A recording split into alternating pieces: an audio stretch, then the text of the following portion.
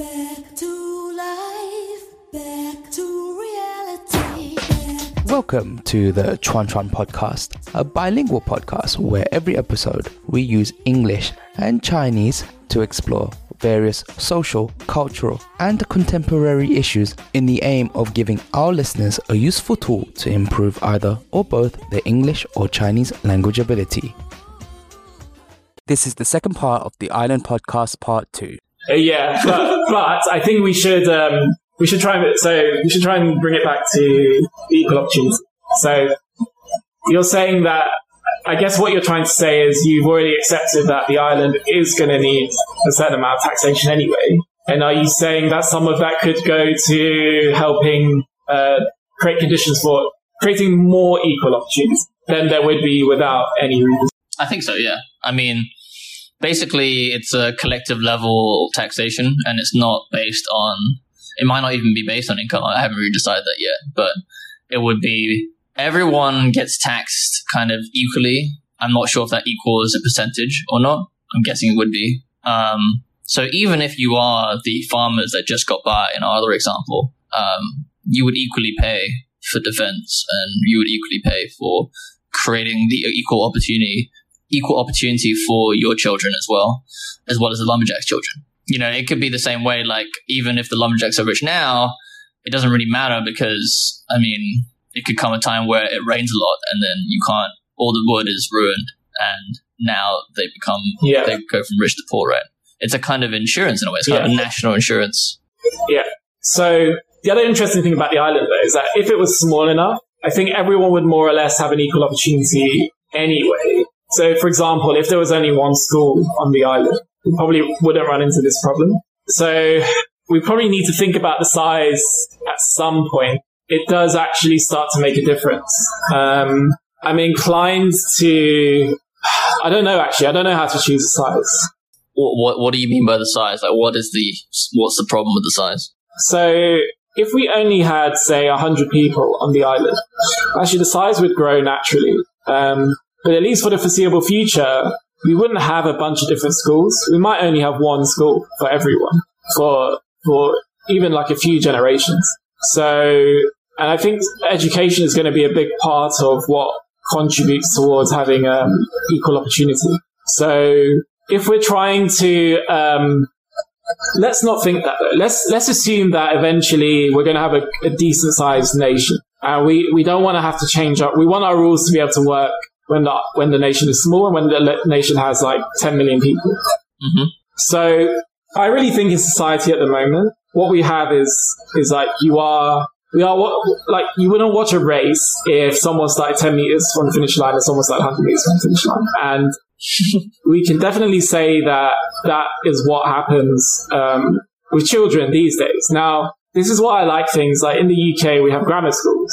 And that means that even if you don't have money to get like a private school type education, if you can show that you have potential, it's like society has provided a place where we can take people who have that ability, and help them up, right? And I really like that. I've benefited from that myself. And I think that's like an example of like a good middle ground. So we're not trying to completely level everything. We're just trying to acknowledge that it is inherently unfair and we can do something about it.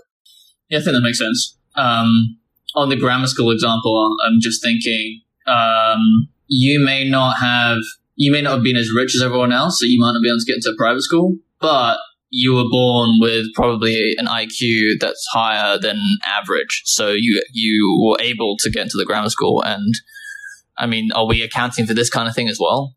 Like, what about the poor? Now, this is a very interesting point. Yeah, the poor and, quote, you know, in PC's way as I can say it, stupid person. That's not PC at all. Okay, let's say poor and, you know, low IQ. Even less. All right. Is that not PC? You can say high IQ. Why can't you say low IQ? Not a chance that that's PC. Okay. Well, let's just run with that. The low IQ and poor person. Okay. So you could say So this kind of turns my argument against myself, because my argument is focusing on wealth, but equally people's IQ. People are not responsible for their IQ. Yep. Or any of their innate talents. I mean, it's not just that, right? It could be a lot of innate things, right? Like in the island, it could be, I don't know, fruit pickers. And they're the rich ones because they're taller. They don't have to climb up the tree to get it or something like that, right? You know, you might genetically be taller. Basketball players. Okay. So my initial gut reaction is that we shouldn't seek to redistribute those things, because no one is in control of how those are distributed. And is money, being wealthy is also not, I mean, being born to a wealthy family is almost like those other things, because it is something that is being given to you innately and you don't have any responsibility over it. 100%. But if you follow the argument from if you want to stay consistent with saying that, yeah, being tall and IQ is also not given to you, basically that argument does not become a reason for distribution. So the fact that something is given to you and you had nothing to do with it is not in and of itself an argument that it should be redistributed. Yes. In fact, it goes back to the same thing, right? We actually never addressed this with the farmers and the lumberjacks, right? The farmers' children, if they get redistribution, where's that redistribution coming from? It's coming from the rich kids, right? And, you know, they didn't do anything to be born rich, but they were given something when they were young, and now it's been taken away from them. Yes. Unless you preemptively take it away from them. But, like, you know, like they knew how rich their fathers were. Yes. Yeah. So now I don't know. Now I'm not sure, basically. I mean, we seem to be arguing that there should be no redistribution whatsoever. So I'm not saying that, right? I'm saying that, like, it's not called a redistribution. And it's not just the name itself, it's just the way that you do it. The distribution comes from, you essentially tax everyone the same percentage, but obviously because of the percentages, I guess the rich give a greater absolute portion away. And that basically means that they are contributing more to the kind of national insurance, if you will. And even though the farmers are paying their same percentage, they're much poorer, so they won't be paying the same amount mathematically, but in percentage wise, they are fairly distributing their income back into the pool. But you're not punishing. That may not be enough, though. No. So I think it's going to be more useful to try and figure out exactly what happens in our current societies. So a child's okay. This is what we should figure out. What specific advantages does a child have by being born rich? So we can say a better education. But why exactly, though? I mean, let's go back from that, right? If you're born wealthy, you don't have to think about anything in terms of, danger or safety or health, right? Like, you have enough food, you have enough clothes, so you're warm. You don't get blisters because you have shoes. Like, all these kind of things that you might have to work. You don't have to work when you're a kid because your parents don't have any money, right? Like, that would affect you even before the education part, right? So, I mean, like, you might not even be able to go to school because you are too poor. Like, because you physically have to work, not because you couldn't even afford to go to free school. It's like you have to work because you have no food. So there's an argument that could be better for you. There's an argument that could motivate you to want to become an entrepreneur, to work, to develop skills. And because you have this childhood experience of what it's like to be poor, you don't fall victim to what rich kids you don't take anything for granted. Fall victim to. Yep. But some of the things you said, I don't think are in that category. Some of the things you said, I think, are foundational. Like, if you didn't have shoes to go to school, I mean, that's not really teaching anyone anything. I don't know, man. That definitely incentivized me to become an entrepreneur. I'd be the best shoemaker in the world. And that's what's so tricky about politics, because it becomes it's all about the grey area. It's all about to what degree and what counts as extreme and who decides when someone has enough that their circumstances are not significantly holding them back. Those questions are very difficult to answer. I think we all probably have an idea. So for me, I would say, yeah, if you're well fed, you have good nutrition, you have shelter, you have safety. And in terms of schooling, I'm not actually convinced that the quality of the school is that important. I think it's the quality of the children that's important. So from my experience of going through education... How are you rating quality of children? Children that want to learn. So for me, the biggest difference I noticed between being in public schools and a not so public school is that I wasn't hanging around with the kids that just don't care about their future. And I was suddenly in a situation where if you got anything less than straight A's, you were at the bottom. So I think when you're a child, who That's you're very around important, is super important. Yeah. Yeah, you're talking about basically positive peer pressure in a way. Like your peer group by itself. It's I mean, I think all of us kind of innately know this, there are the idea that you're the sum of the 5 people you're closest to and that kind of thing. I think it really does hold true, especially as a kid, because you almost don't have any of your own thoughts when you're so young. You just kind of copy the people around you. That's kind of how you learn as a child. And the younger you are, so I think the this more is interesting. Yeah. So a lot of our ideas, I find, tend to be sort of based in the fact that we're already so used to them that we don't question it. So to be more specific, the fact that schooling is compulsory now means that you're always going to have kids that don't want to be there in public schools because they have to go. And if we got rid of that, maybe schools would improve a lot. And why should it? I mean, everyone should learn to read and write, I suppose. But I mean, if it's at the cost of other kids' education who would otherwise go on to do great things, but they get caught up in trouble and end up in prison or something, which I think is quite a common story. I don't know. I think that's something that is worth thinking about.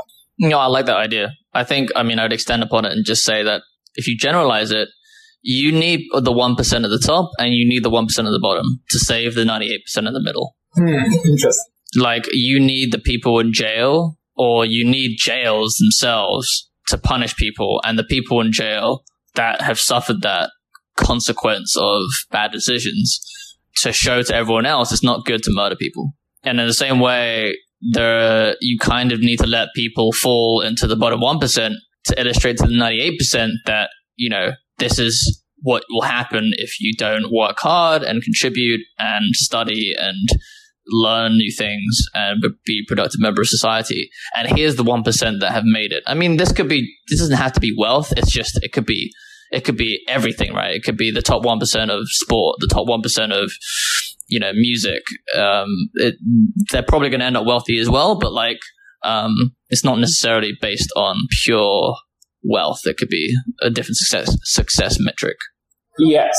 And I think in society, we've got too used to saving that bottom 1%. I mean, I'm not saying that we should kill them or anything like that, or have hundreds of thousands of deaths. I'm not saying we should do that, but we're so used to having this bottom 1% that to save the bottom 1%, that it ends up being with the bottom 20% being in poverty. Because of, so for example, that could be explained by the bad incentives that the welfare state gives to poorer people. Exactly. It would rise. Basically, the people that would be the other 19% on welfare would rise up because of the incentives that were given to them. As in, they wouldn't have welfare, so they would rise up. And yes, there would definitely be a few that got held behind, but it's a choice that you can make, right? Just like you say that education is a choice, could be a choice, but it's not a choice right now. That obviously forces maybe 20%, 30% of kids to not even want to be there, and that affects a lot more kids, right?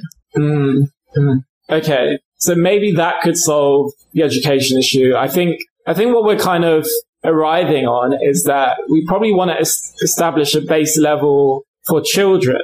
But what I'm worried about there is that that's probably what a lot of the welfare state is about. I mean, when you're giving a single mother money because they have a child, that's not really for the mother. It's for the child. But we know, of course, that produces bad incentives.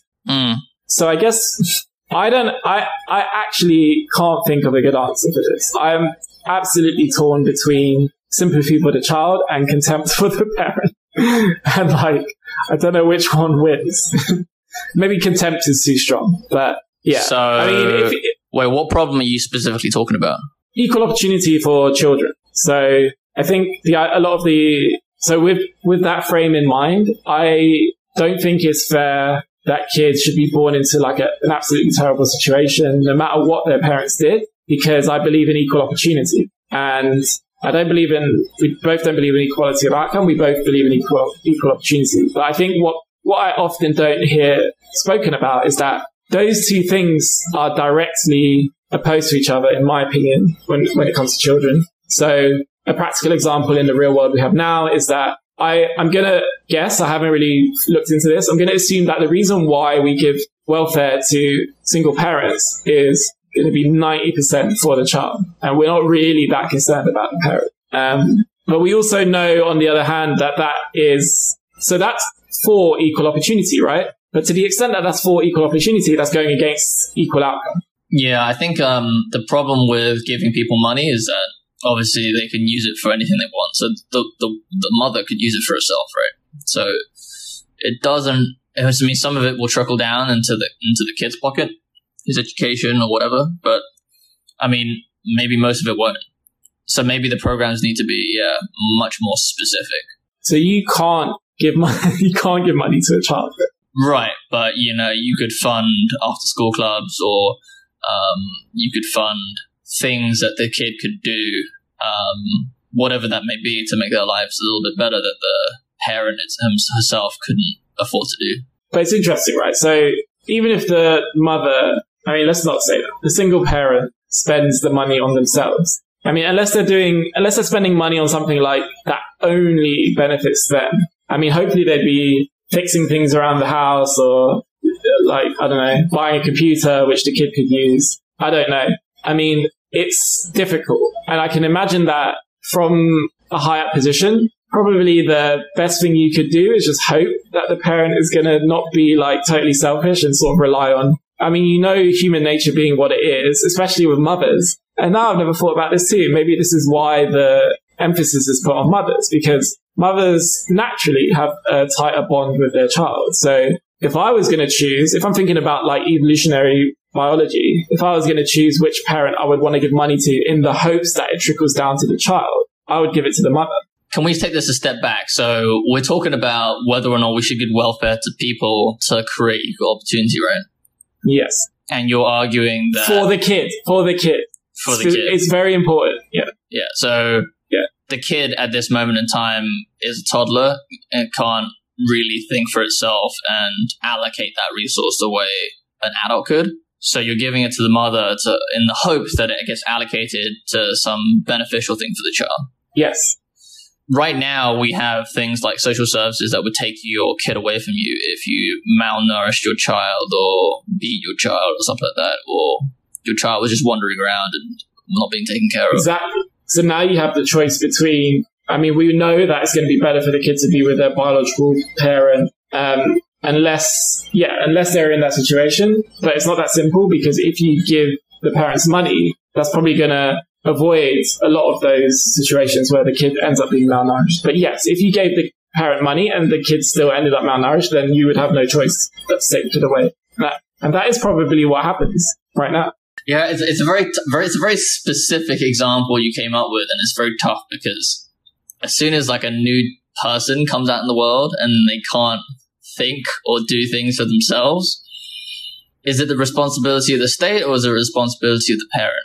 I just think a strong principle that I've learned from economics is that the individual is what we care about the most. So we're trying to always view things from the point of the individual. And so if we're coming from the child's point of view and they don't have any responsibility over their circumstances, what we're saying as society is that we don't care.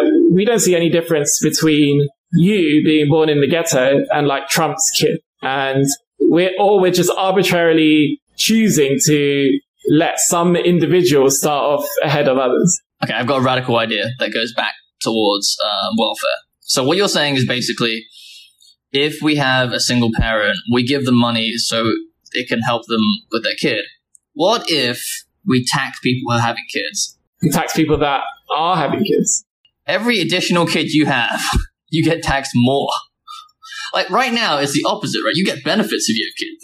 You basically have a reason to like have a ton of kids in some countries and almost not even really look after it because, you know, you just get money from the government and like there's no like downside almost. Yeah, but taxing a parent who can afford to have 10 kids is not fair because they can afford it. No, I mean, it's for the poor families to make sure that they, you know, if they can't look after a kid, they should be having kids, right? They should be like making sure that they can look after themselves before they should have kids.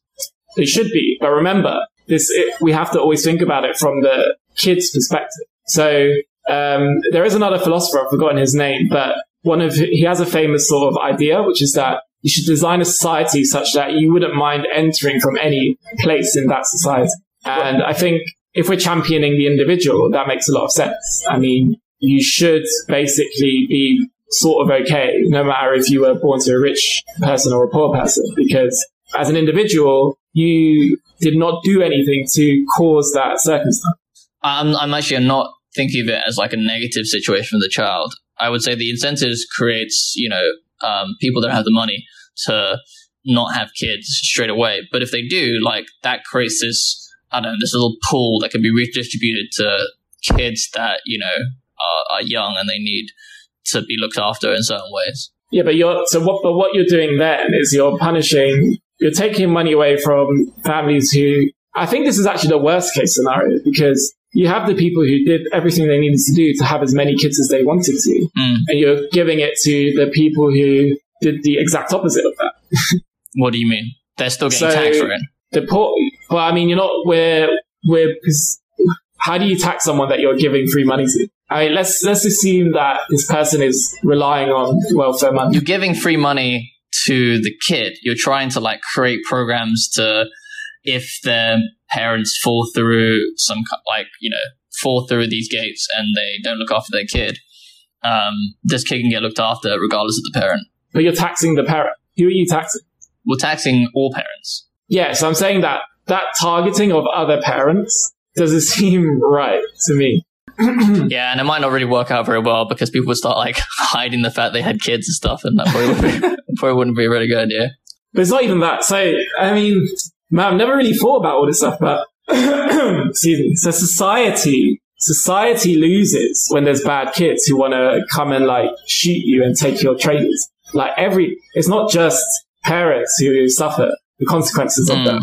So whatever the solution is, I don't think it can be that. And I'm starting to feel more sympathy for the kid as an individual. I think that in general, we shouldn't, as much as possible, we should make the outcome of your life the result of your personal choice. And we know that a baby doesn't have any personal choice. I guess we've decided as a society that it's around age 20 where you are now able to make those decisions. So does that mean that before age 20, we need to do as much as we can to give that person the opportunity to make all the correct decisions? And if it does, then we're going to be engaging in redistribution and abandoning to a certain extent our other principle, which is we don't expect equality of outcome and we don't want to redistribute for the purpose of equality of outcome. But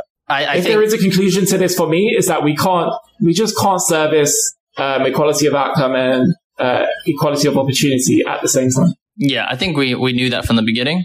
However, I think there's a difference between redistribution based on someone's particular situation and redistribution based on society as a whole. So, I think we're both in agreement that we need some kind of redistribution, and it's not really related to anyone's specific position. So that's why you brought up the percentage tax. Yeah, for sure. Okay, I can. So we're at the hour mark, so we should probably try to come to a conclusion. Yeah. So I am totally okay with that. I think it's pretty fair in some sense that you just, the more you have, the more you contribute. But that sounds really bad. But at least as a proportion, everyone is contributing the same amount. Seems like a good middle ground.